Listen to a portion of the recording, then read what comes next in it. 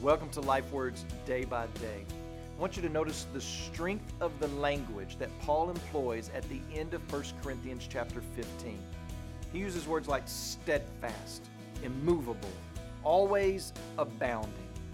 To be steadfast means to be of firm foundation, to be of a fixed position.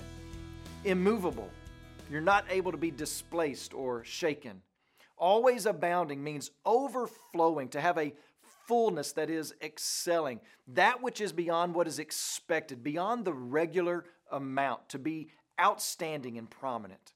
So Paul is calling on the church at Corinth, and he's calling on your church to be so devoted to the work of the Lord that no person, no event, no unprecedented time could move us from the Lord's work or even slow us down. The Holy Spirit is calling upon you, declaring to you that your work in the Lord and for the Lord should be one of deep, immovable, ever-excelling commitment. Rock solid in your dedication to your ministry when others are wavering. Unashamedly resolved when others have the backbone of a jellyfish. Tenaciously tempered when the people and culture around you are back and forth and up and down. So, have you been this? Have you been a beacon of steadiness in a pop Christian, surface-level Christian world of instability? Have we been this?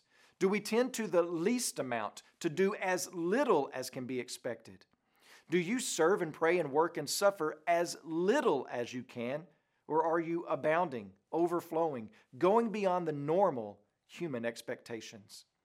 Look at our time here on earth compared with eternal glory.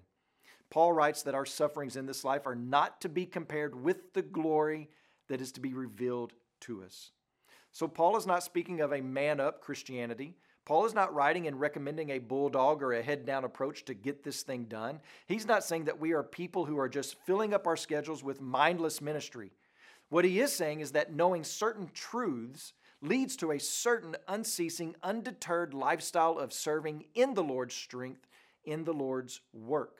So abound in the work of the Lord in your marriage. Abound in the work of the Lord in your schoolwork. Abound in the work of the Lord as a homeschool family or a foster family.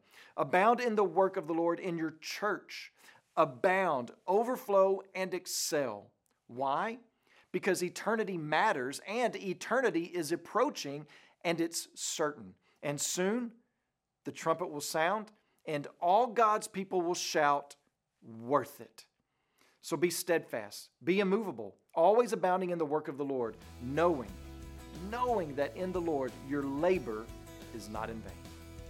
When you pray today, please remember Jamshed Hadiyat and his family, our missionaries in Georgia.